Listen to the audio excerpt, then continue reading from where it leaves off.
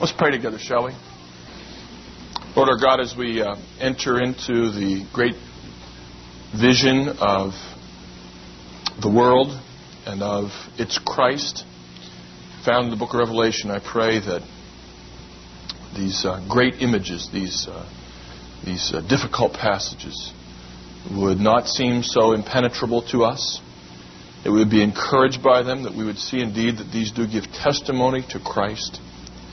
And I pray, Lord, that as we do so, and even as we look at the letters to the 7 churches, we might take the encouragement, that we might have ears to hear what the Spirit is saying, that the vision of Christ might indeed be our vision, that those who have become lax would take heed, the vision of Him whose eyes are blazing fire. Those whose love has grown cold, remember that you are the one who holds the churches and its leaders in your hands. Lord, we pray that we would enter, therefore, into an academic exercise, but also into a time of seeing your lordship over all of history. We pray in Christ's name. Amen. We're working our way through the book of Revelation, and just to review for a moment from last time, said our strategy for approaching the book is to try to do our best to cope with it. First, we're going to confess that the book is difficult. Then we're going to orient to the basics. That's O. P, present the themes that run through all the book. And E, explain the exegetical options as best we can. Last time we did C. C just took that long. Confess that it's difficult. And we were done with point 1, which I always like, to cover one whole point in about 1 minute. And now we're orienting ourselves to the basics of the book, which include things like who wrote it? Who wrote the book of Revelation? Apostle John. And next, what is it? It is a book of prophecy. It's a book of apocalyptic revelations of Christ. It is a book that is also a pastoral letter written to 7 real churches. When was it written? Who was the emperor at the time of the writing of Revelation? Remember, are you with me? Okay, Domitian. And what was Domitian's claim to fame? He claimed to be God and wanted people to acknowledge that. It also seems that the book of Revelation was written perhaps late in the 1st century. For one thing, Domitian reigned from 81 to 96 AD. Another thing that kind of fits that idea is that the book of Revelation seems to have a lot of allusions, at least, maybe citations, not quite citations, but allusions to teachings found in the rest of the New Testament. And concentrations, especially like in the letters of Hebrews and Corinthians, which make it seem that maybe John knew what was in those letters to the Corinthians or to the Hebrews, and to have those citations in front of you. The book of Revelation also has a who question, a what question, a when question. When is the book of Revelation going to be fulfilled? I was out of town for this weekend, but basically as soon as I got on campus, some students began to tell me about the big gambling casino event over the weekend. In fact, one of my students greeted me and said, "Well, Dr. Doriani, we saw you trying to cover your face hopping off the Admiral." And I said, "No, see, I'm not really guilty of that because I have a perfect alibi. I was in another state when that happened." It was kind of amusing, I guess, to us when they got their comeuppance, huh? A barge breaks loose and crashes in. I understand that some people inside were really panicking heavily. It's the Titanic. We're going down. How stupid of us to get in a metal ship. Metal sinks when it fills with water. We're going to be at the bottom of the Mississippi. Well, Christian sermons, maybe at least homileticians who operate on the spur of the moment. When did it happen exactly? By the way, when was it again? Saturday night. So preachers who are relying on late night inspiration might have worked that into their sermons, and might have worked that and very little else into their sermons. I don't know. But you could imagine, could you not, a sermon in which maybe somehow a sermon about the evils of the day, a preacher would sort of go off in a prophetic direction and say something like this about the gambling industry. He might say, God has judged the gambling industry. It preys on the weak. It preys on the poor and on those who have no hope. those who don't know how to manage their finances. It breaks homes. The women know, the children know, but somehow the man, or maybe somehow the wife, doesn't know, doesn't see what it's doing, and they go back again and again, thinking at last I'm going to make up for all that money that I've lost. It enslaves, it threatens, it breaks down the social fabric. And you know, they're ruthless. They break the law. They're supposed to go only on the river, but they go on moats and they moor themselves to the side and they say that's legal. And then when a local politician takes them to task, and they suddenly decide to find some candidates to threaten that politician by throwing a lot of money at an alternative person who will be more amenable. God has judged the gambling industry. God sees how it preys on the poor. And it shall fall, the preacher says. One day it shall fall. Now, what time frame is the preacher operating in? What's the time reference of his oration on God's judgment of the gambling industry? Future, one day it shall fall. Present, God sees what it's doing to the people, right? And it's past. How is it past? He has judged. God has already determined. Prophetic literature moves like my little pseudo-sermonette on gambling effortlessly from past to present to future. Why? Because God sees past, present, and future. He has judged, and His word will come to pass, and He sees and evaluates what's happening right now.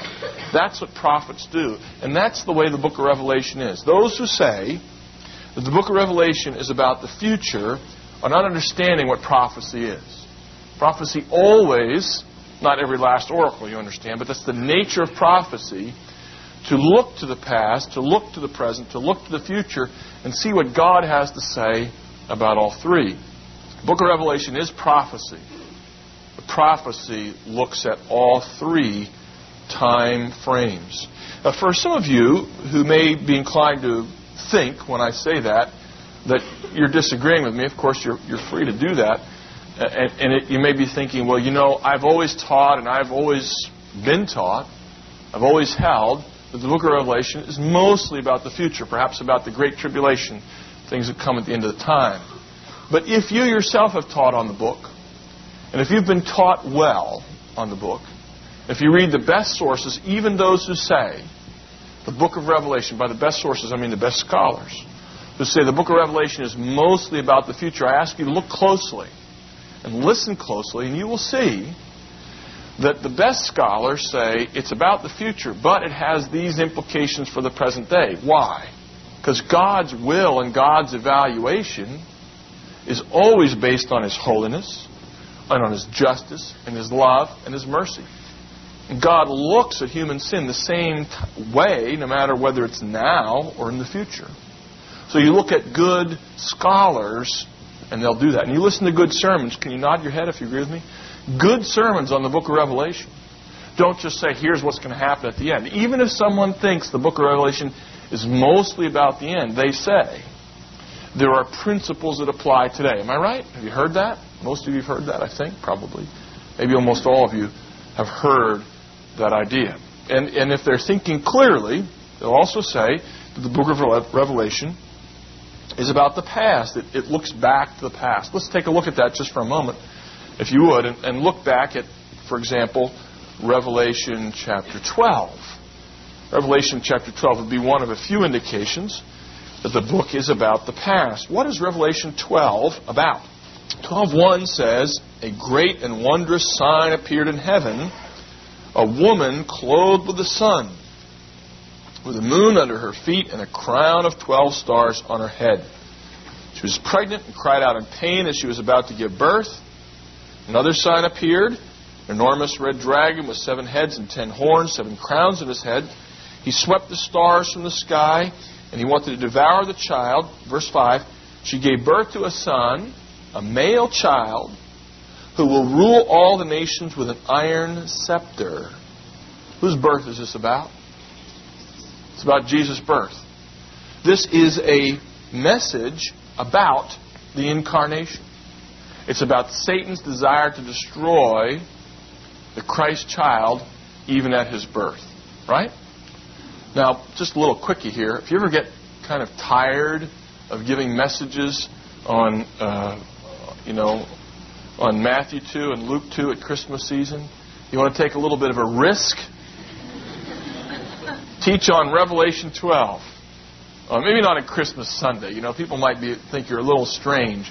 But, maybe you could work it in for, a couple of the early Sundays during the season. But Revelation 12 is about the past. It's about Christ's incarnation. But certainly it's about the present. We'll see that abundantly tonight.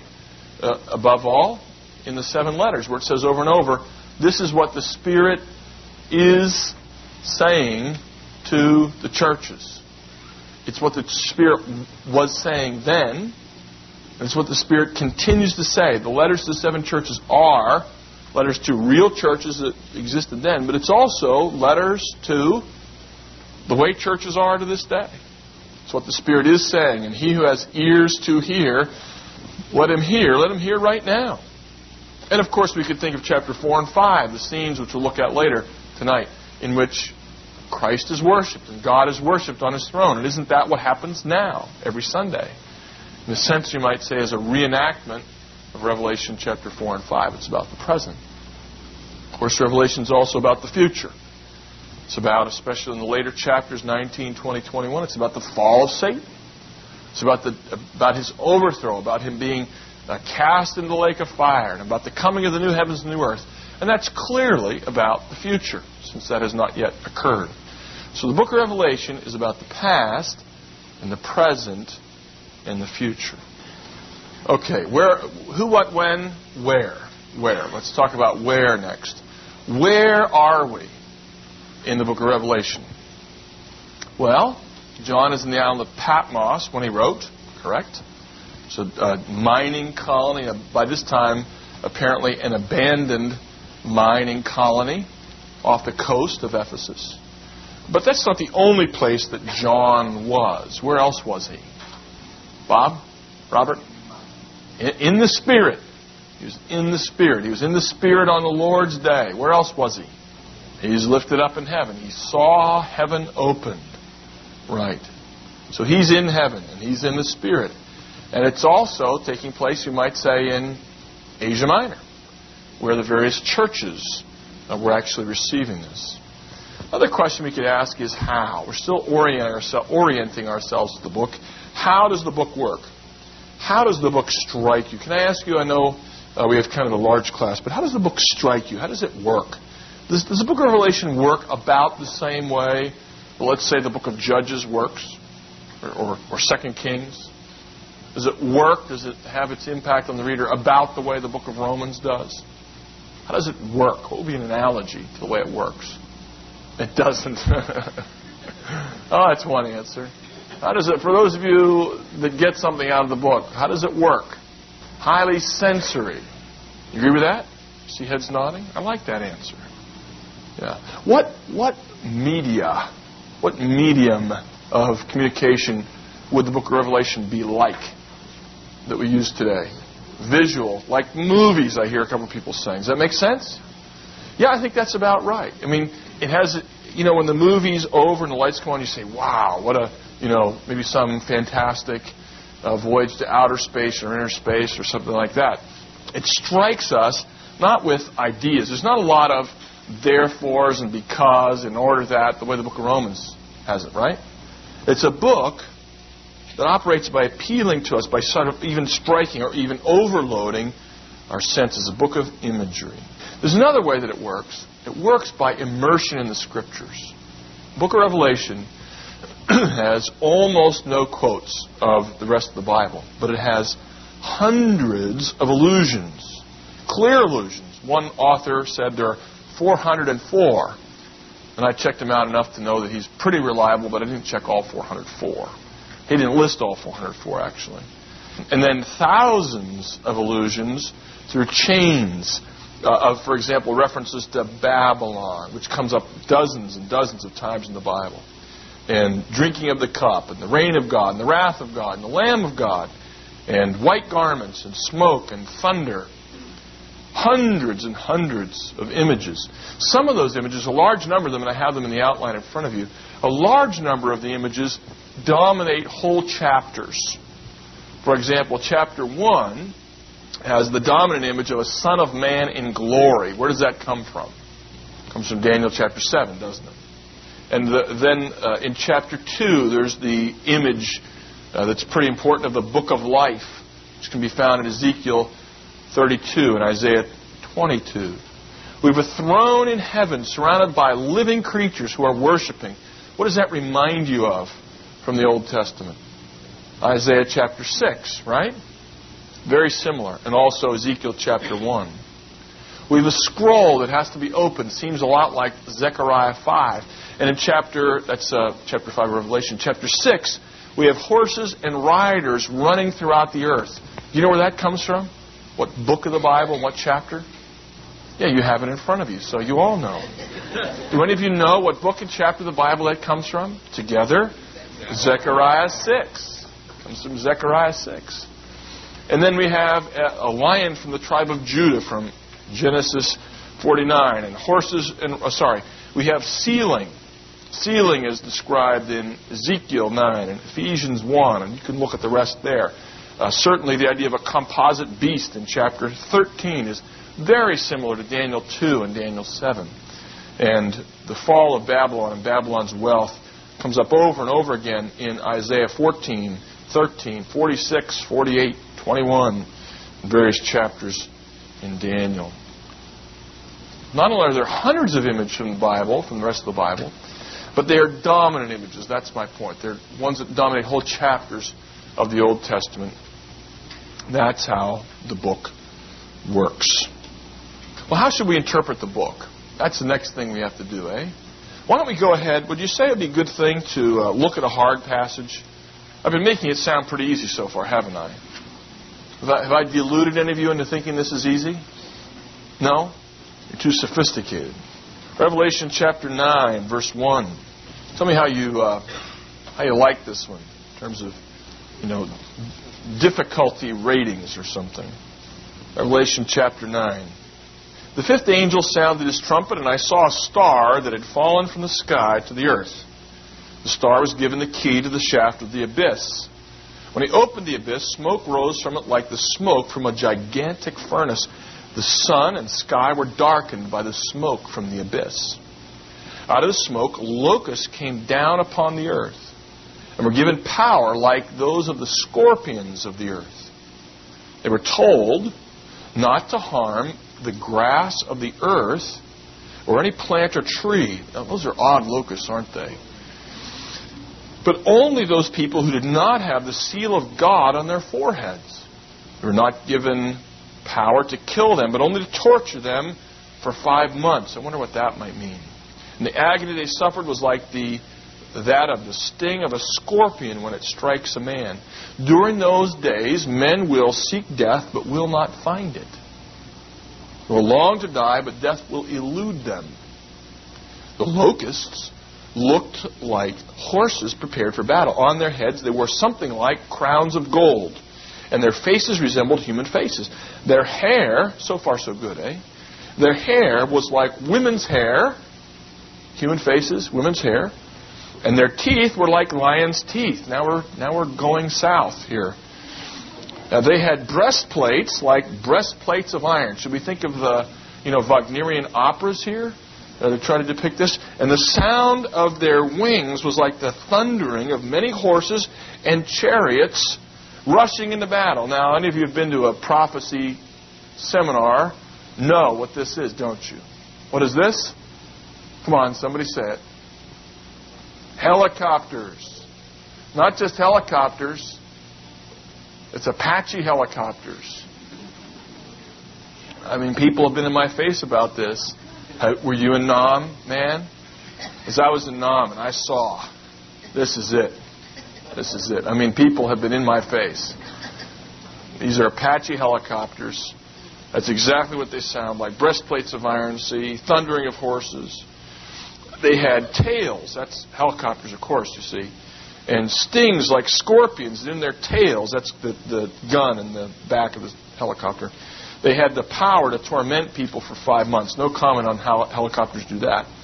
They had as their king over them the angel of the abyss. Now the helicopter theory begins to break down. Whose name in Hebrew is Abaddon and in Greek Apollyon. The first woe is past. 2 other woes are yet to come. Well, that's a hard one, isn't it? Now, can we make sense of this? What I'd like to do is propose just the 4 theories that I've outlined to you last time, right? Tell you how they would interpret this vision of the locust plague and so on. A preterist would say that the events outlined here describe something that was happening right then or in the recent past to the 7 churches. They would say, perhaps above all, that this would be an oppression of the Roman Empire directed against the church. The futurists would say, no. This is all about the last few years, the Great Rebellion before the end of time. And when somebody says that these are attack helicopters, what they're also saying is, we're in the last days. And these helicopters, this kind of helicopter, will be used in the Battle of Armageddon or something like that. Third view is that this represents something from the history of the church. We're in chapter 9. There are 22 chapters rather, in the book of Revelation. So this would be something sort of before the year 1000 AD. And what they'll pick is maybe something like the Muslim invasion of Europe. And they would remark on the way in which it caused great suffering and great warfare. And there was a ferocity to those warriors, and they caused great harm to the church. Those statements are true, of course. They would say this is about the 7th century and the 8th century, 8th, 9th, and 10th century, 700s, 800s, 900s. The idealist says you're all correct. There's a fulfillment of this in the past. There's a fulfillment of this in the future, final times. And this locust plague also played itself out, at least occasionally, in the history of the church. Those are the views that people would take. Now, let's see if we can detect the way in which this works. I have in your syllabus the various images, and then I have right? Now, don't tell you what they mean. So what I want you to do is be engaged with me, okay? I know you're still recovering from daylight savings time, but I want you to engage, all right? I want you to tell me the symbolism that is the root of each of these symbols. That's what we're going to do. We're going to look for symbolic meaning and see if they apply. The very first symbol is that of a star falling from the sky. What do you know from the Bible? Satan falling from heaven. Found in, what are you thinking of? You think of the Old Testament or New Testament? Old Testament. But there is also from the New Testament, Beulah. Where is it in the New Testament, do you know? It's in Luke chapter 10, where Jesus says, I saw Satan falling like lightning from heaven. It's also in the Old Testament as well. Okay, so let's suppose that the star falling from the sky is accurately identified as Satan, because that's the biblical imagery here. Number 2, we have the star being given the key to the shaft of the abyss. Now, what is the abyss? In the Bible, what's the abyss? It's hell. Can you get more specific than that? Okay, sometimes the sea is viewed as sort of an abyss in which people are swallowed up. There's something more specific in the New Testament. A subcategory under hell, or a particular way of describing hell. Maybe that's too refined a question. Maybe I should have been happy with hell. It is especially the abode of demons. For example, when the Gadarene demoniac is accosted, or actually he comes running up to Jesus, and the demons speak. You know, the man who had legion of demons in him? What do they say to Jesus? Don't cast us into the abyss. That's the abode of demons in their punishment. Not a lot of references to that, but a handful at least. And a number of them in the book of Revelation, chapter 9, verse 11, chapter 20, verses 1 to 3, chapter 11, verse 7, chapter 17, verse 8, as well as Luke 8:31. Okay, so Satan is cast into the abode of demons. But then from that abode, it says that there is darkness and smoke rising.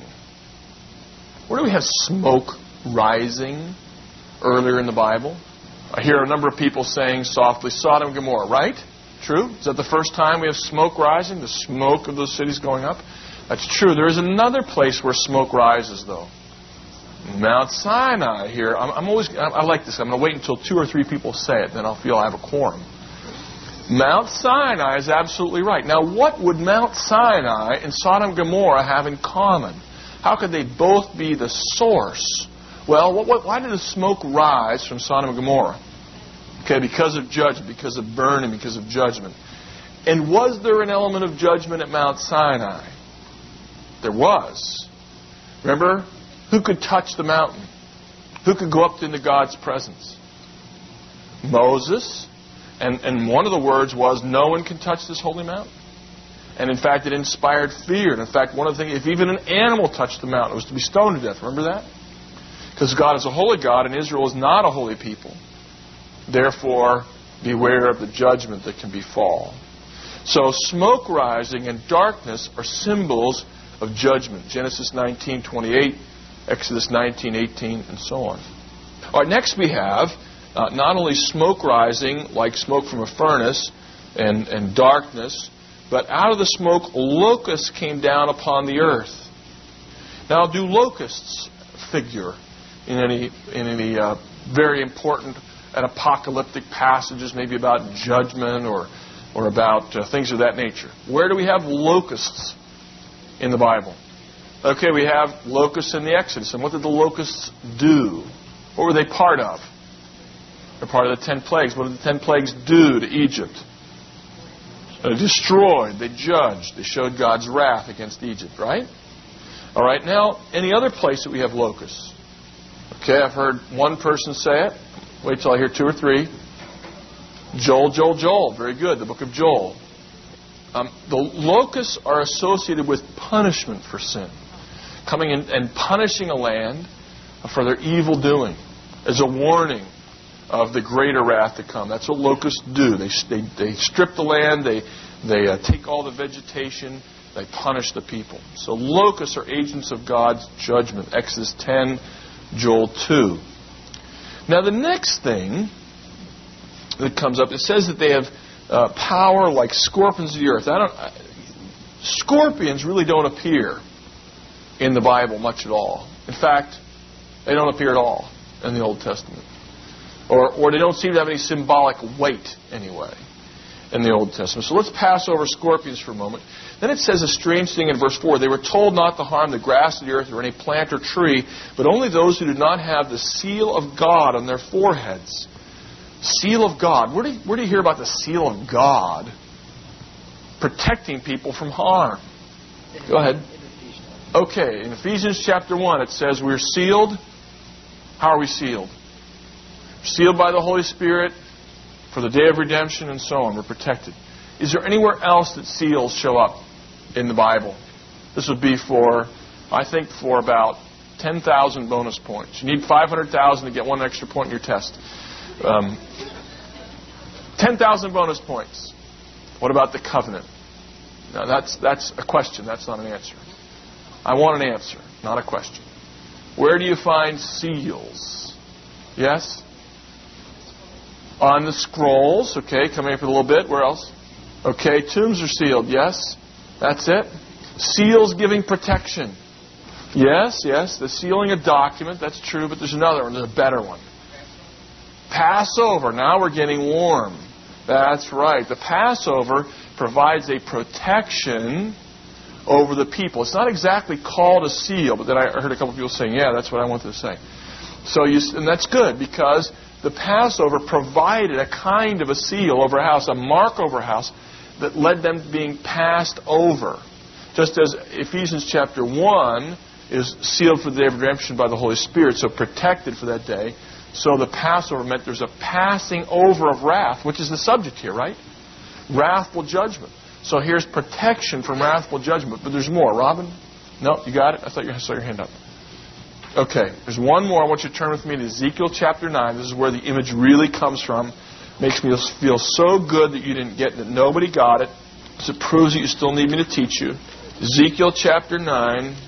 Ezekiel chapter 9 describes, well, it's chapter 8 and 9 together, but let me just tell you briefly. Chapter 8 of Ezekiel is about idolatry in the temple, detestable idolatry, even in the very temple of God, and God's wrath as He reveals these detestable acts of God's own leaders right there in the temple. And He's going to call judgment down upon the people. Let me maybe get a little context.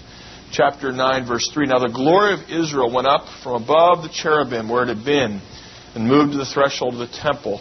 And the Lord called to the man clothed in linen who had the writing kit and said, Go through the city of Jerusalem and put a mark on the foreheads of those who grieve and lament over all the detestable things that are done in it. Verse 5. As I listened, he said, Follow him through the city and kill without showing pity or compassion. Slaughter old men, young men, and maidens, women and children, but do not touch anyone who has the mark. Could be translated the seal.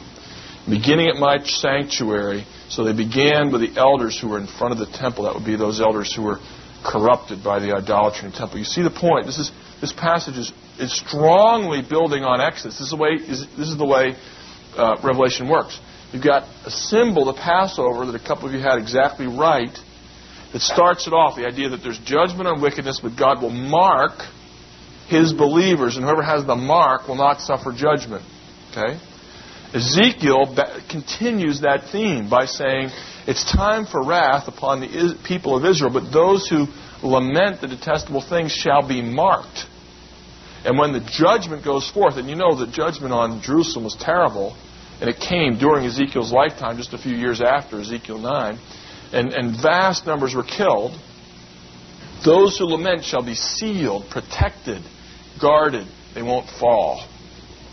And that, I believe, is what we have as the symbolic value of Revelation chapter 9, the seal that marks people out or protects people from the judgment to come. They shall not be harmed. Verse 4 says. Now what about these locusts? What do? Well, they don't kill, but for 5 months they torture people. Now, does anybody remember a time that 5 months are marked out or singled out in the Bible? Can anybody remember that? For 20,000 bonus points. But be careful, because you can lose 20,000 bonus points if you guess that there's one and there isn't. Can anybody think of 5 months anywhere? I can't. I don't think 5 months are in there. In fact, I looked it up in my concordance, and it doesn't have it either. So I don't think 5 months is symbolic. So what might that mean? Well, here's where you need a good commentary and or knowledge of flora and fauna. How long does a locust live, maximum? Take a wild guess. 5 months. The point is, there will be the maximum possible punishment as the locusts have their maximum lifespan. Then he says something else. So I take this then not to be symbolic, but rather referring to what people might have known from the day. Agony is like the agony of a scorpion. Everybody knows what that is, very severe. During those days, men will seek death, but will not find it. They will long to die, but death will elude them. This idea of longing for death is found a few times, especially in Job chapter 3, verses 20 to 23, where he's weary of life and wishes to die. Jeremiah chapter 8, verse 3, makes it a sign of punishment. And can I ask you to just think about this one with me a little bit? People longing for death, but death eluding them. I'll never forget a time when I was just running down a street. I was running. And I happened upon a car with an older person getting out of it. And he kind of was struggling to get out of this car. And he looked at me as I, was just running for my exercise, jogging by. And he looked at me. I was maybe 32 or 35 maybe. He looked at me and said, "Whatever you do, don't get old." I had no idea who he was. He had no idea who I was. Maybe he was watching me cruise effortlessly. I ran a whole block during the time that it took him to get out of the car. And he lamented that. How many of you had somebody tell you that? Whatever you do, don't get old. Okay, a few of you have heard people say that to you. But now some of these people who say, I hate being old. I can't stand being old. Whatever you do, don't get old. Some of these people who don't like being old didn't like being young either. Have you ever talked to somebody like that? Say, man, I can't stand being old and retired. So, well, I've asked people this once or twice. Would you like to go back to being young again? Would you like to be a teenager again? I'd say, teenager? Pimples and dating and not having money and under the parents' orders. Well, would you like to be in college again? Man, I didn't get, then you got to go, whatever. They didn't like college. Would you like to be a young married person? Babies and diapers? Couldn't imagine. Would you like to be in your 30s or your 40s? Oh, man, that was terrible. Early in my career, just working long hours all the time. It was just endless labor. Never got to do a thing. It was like I missed a whole decade, back then when I was trying to get my career going. Well, how about, in your 50s? Oh, my wife hated it when she was... It was okay for me, but she hated it. She was so unhappy when our kids left home, and our marriage was really rough in our 50s. Well, how about your 60s? Well, my back began to get bad in my 60s, Well, would you like to die? Die. I'm terrified of dying. They don't like being old. They didn't like being young. They didn't like being middle-aged. And they're terrified of dying. Have you known people like that? Unfortunately, there's a fair number. Men will seek death, but it will elude them. This is the punishment that God gives to evildoers. It's like the sting of a scorpion, and it lasts as long as it can last. It can last their whole life long. It's not that they're punished with with being horribly killed or something like that. Their punishment is they have to live like that. Now we have to think about this just a little bit more. Where does this come from? Where does this punishment come from? Who does this to them? It comes from the locusts. It comes from... Who does it come from? To themselves? That's part of the answer. Where does it come from? Look at the text. Don't look at me. It came from the abyss. It came from Satan. This is the punishment that Satan wreaks upon his own. He makes them miserable. He promises them excitement and life and whatever. And the truth is their lives are miserable. Oh, they may have, fleeting pleasures of sin for a season. And some of them may be indeed happy, as we would call happiness in this life, happy-go-lucky people. But by and large, the way of Satan is to wreak misery on his own. Do you see that? Because who is stricken by this? It's those who are not marked by the seal marking God's protection. Christians, not to say that every Christian is happy all the time, you understand, but globally speaking, Christians are spared this misery because God won't let Satan do it to us. But Satan is free to harm his own, to sting them with this in his own way. Now, what I just did was take you through a test case on the book of Revelation. And what I just did was what is called idealist exegesis. That is to say, I looked for an ideal that holds in every generation. Was it true? If this is correct, if it's taken from biblical imagery, that's what idealists do, and it's really what everybody does, preterists and futurists, every interpretive school looks for biblical images the way I just did to try to interpret what's happening. Do you think if these principles are true, if you've agreed with what I've said, that it comes from the Bible, that's how Revelation works, do you think this held in the year 90 AD? Do you think it was important for the church in the year 90 or 95 AD to know this as it suffered persecution?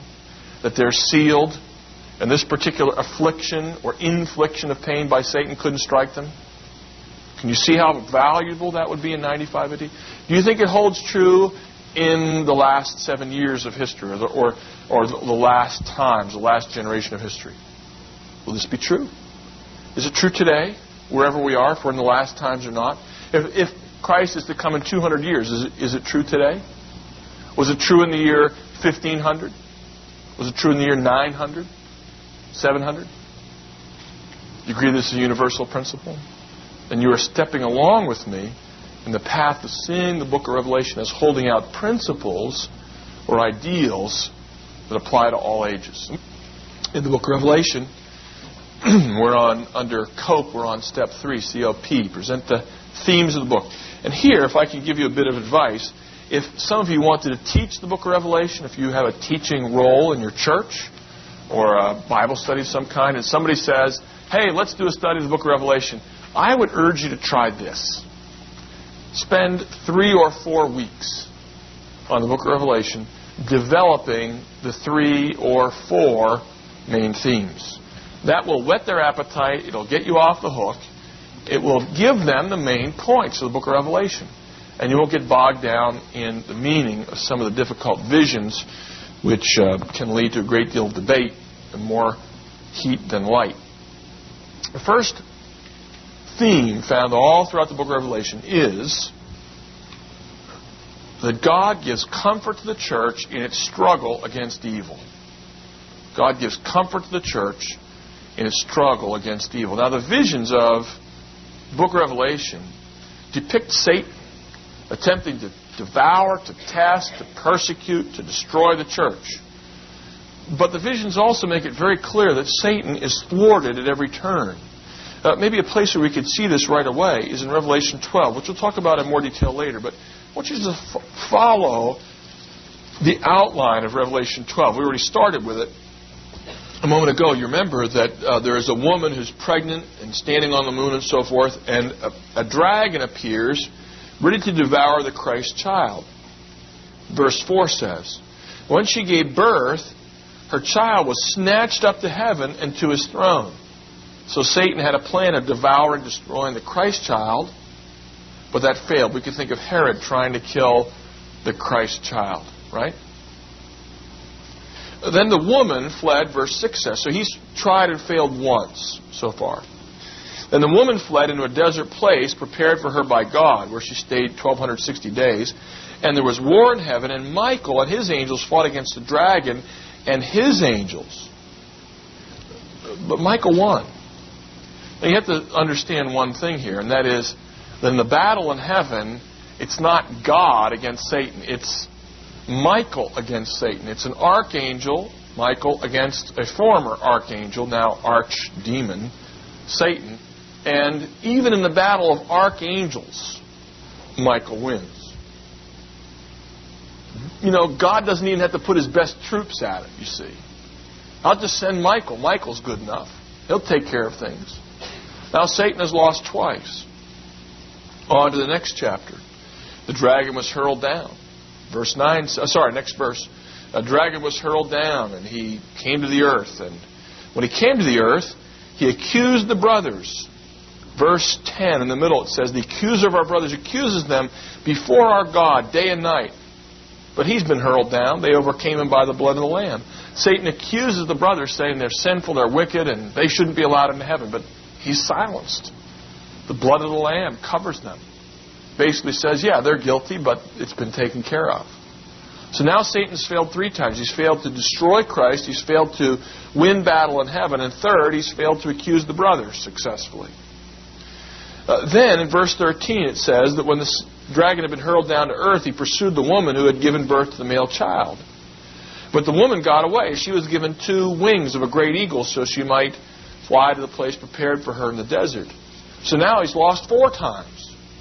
And then as he sees this occurring, verse 15 says that the serpent spewed water like a river to take the woman over, to sweep her away. But then he lost again. Number 5. The earth opened its mouth, and she escaped. And then he was really mad, because he's a 5-time loser. He's tried to kill Christ. He's tried to fight Michael. He's tried to accuse. He's tried to kill the woman. Nothing works, and he's really ticked. And so he goes to fight against the rest of her offspring. Now, Revelation 13 and 14 make it very clear that in the battle against the rest of the offspring suffer real harm. Christians are persecuted, Christians are killed. But Satan is going to lose. The church is comforted in that.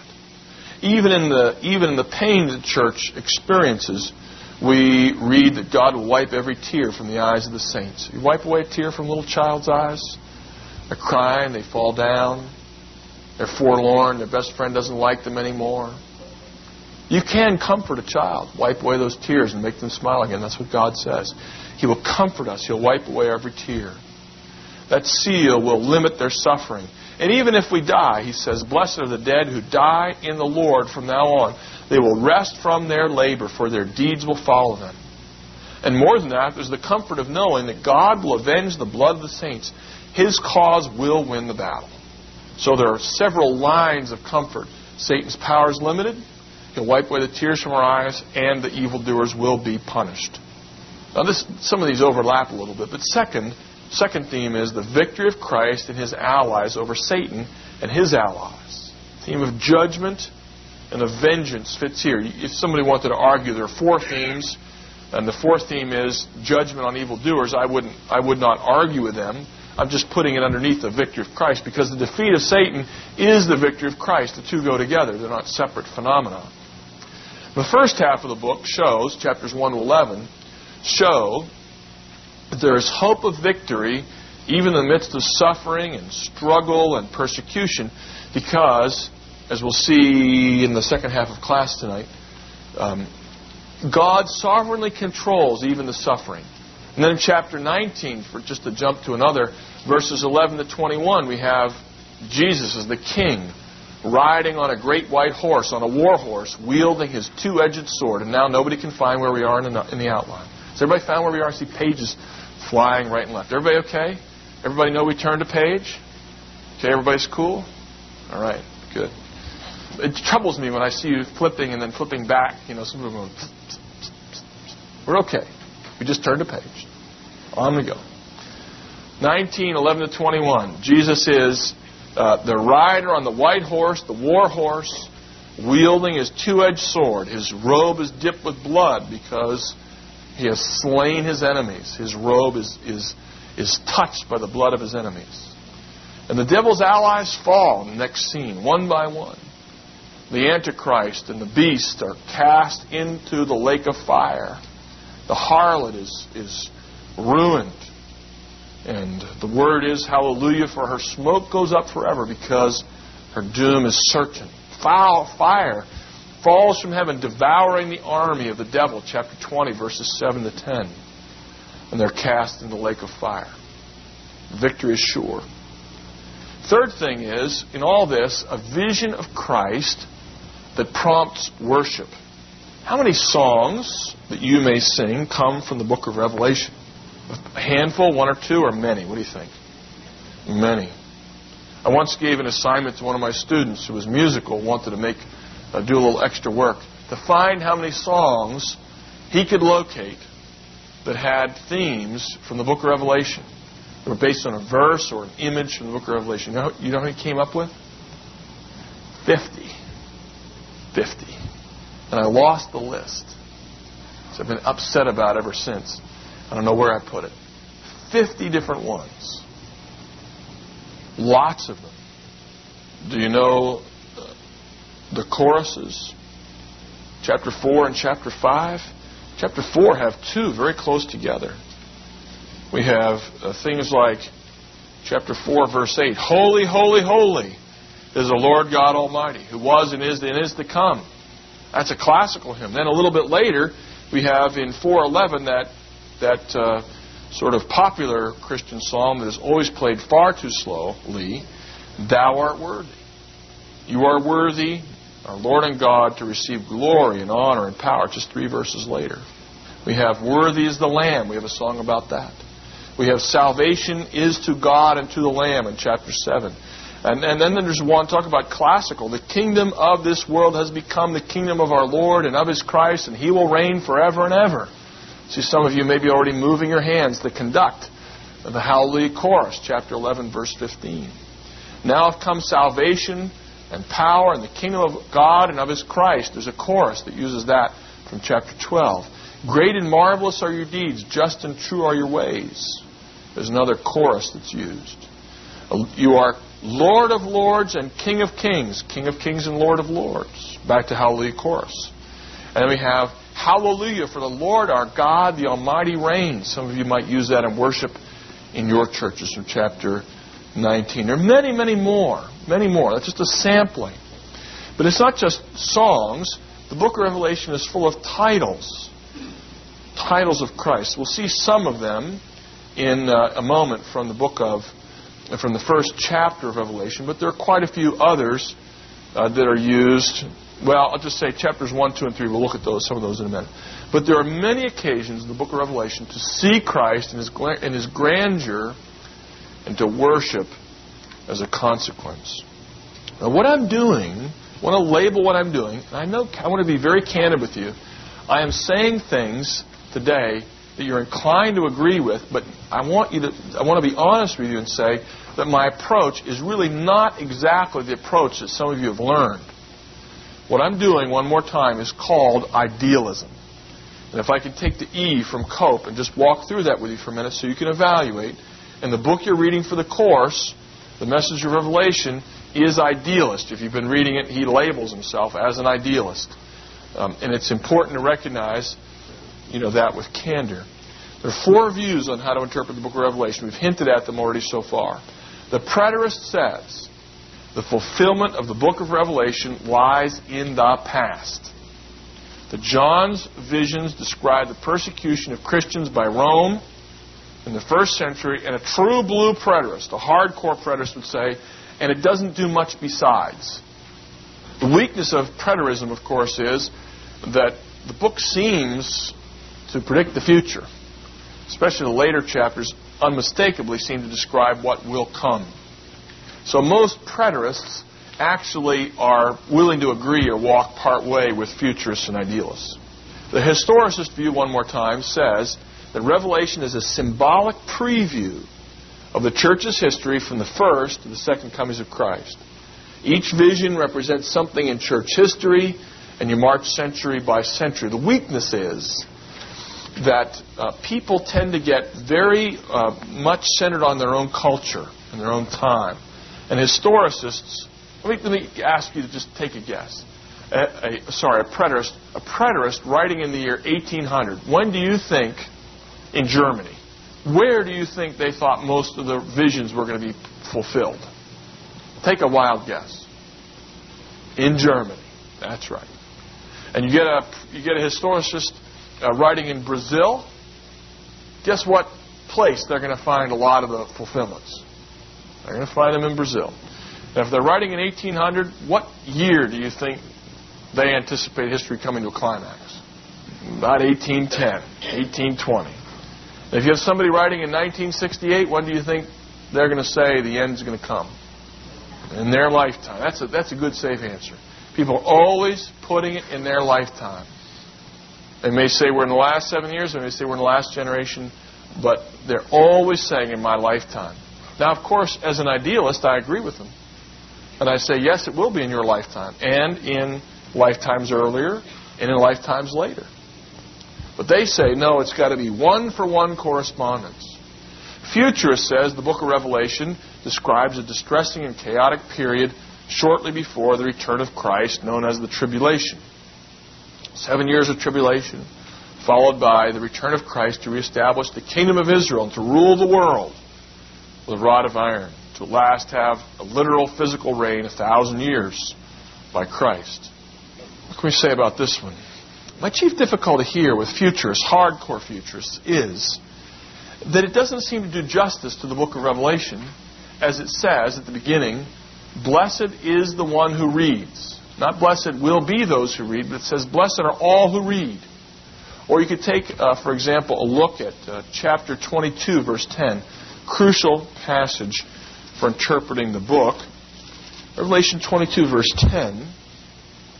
Very often misquoted, I will say. Reads this way. Do not seal up the words of this prophecy or the prophecy of this book, because the time is near. And the interpreters say, you see, the book says the time is near. So here I stand in the year 1912, and I say to you, the time is near. Or I stand in the year 1530, the time is near. Or I stand in the year 1990 or 2002, whatever year, the time is near. So we can be sure, they say, that it's coming in our generation. Now, what's the problem with that? They've been saying it for many years. That's true. That's absolutely true. But you can even put a finer point on it. The time is near, 22:10 says. The finer point, the sharper point is, the time was near in the year 95 AD, the time was near. When he says the time is near, When somebody says the time is near, and they say, see, here we are in the year 1960, the time is near, they're missing the point that Revelation is when the book was written, the time was near. That's when it was near. He was saying to the 7 churches, the time is near. Meaning, this book is relevant now. Now, it doesn't only mean it was near then. Again, the principle is that it's always near. The person who says it in the year 1950 is not all wrong. They're right. The time is near. But it was also true in the year 95 and in the year 950. This book is for all Christians. That's my viewpoint. That's called idealism. And the reasons for idealism I've been giving you all throughout, but let me just define it for you. It says, the idealist view says that the vision is fulfilled in the first century, at the return of Christ, and at all times in between. But the book of Revelation describes principles or ideals that always hold throughout the age of the gospel, throughout this age. It portrays the cosmic conflict between Satan and God, and Satan and the church, and that battle is always raging. The weakness with idealism is that idealists can get too agreeable and can become vague. The real problem is they get real vague and they talk about general principles and they don't get specific in their analysis maybe of the times. But I do believe it's correct because 1:3 says, all who read this book are blessed. Blessed is the one who reads the words of this prophecy. 22:10, as I just quoted, says the time is near, always near. All throughout the letters to the 7 churches, there's this emphasis. The Spirit is speaking. Not it did speak or will speak, but the Spirit is speaking to the 7 churches throughout this book. And, of course, chapter 19:10, which says, alluded to it last week, or quoted it last week, the book of Revelation is about Christ. The spirit of prophecy is the testimony of Jesus. That's what the book is about.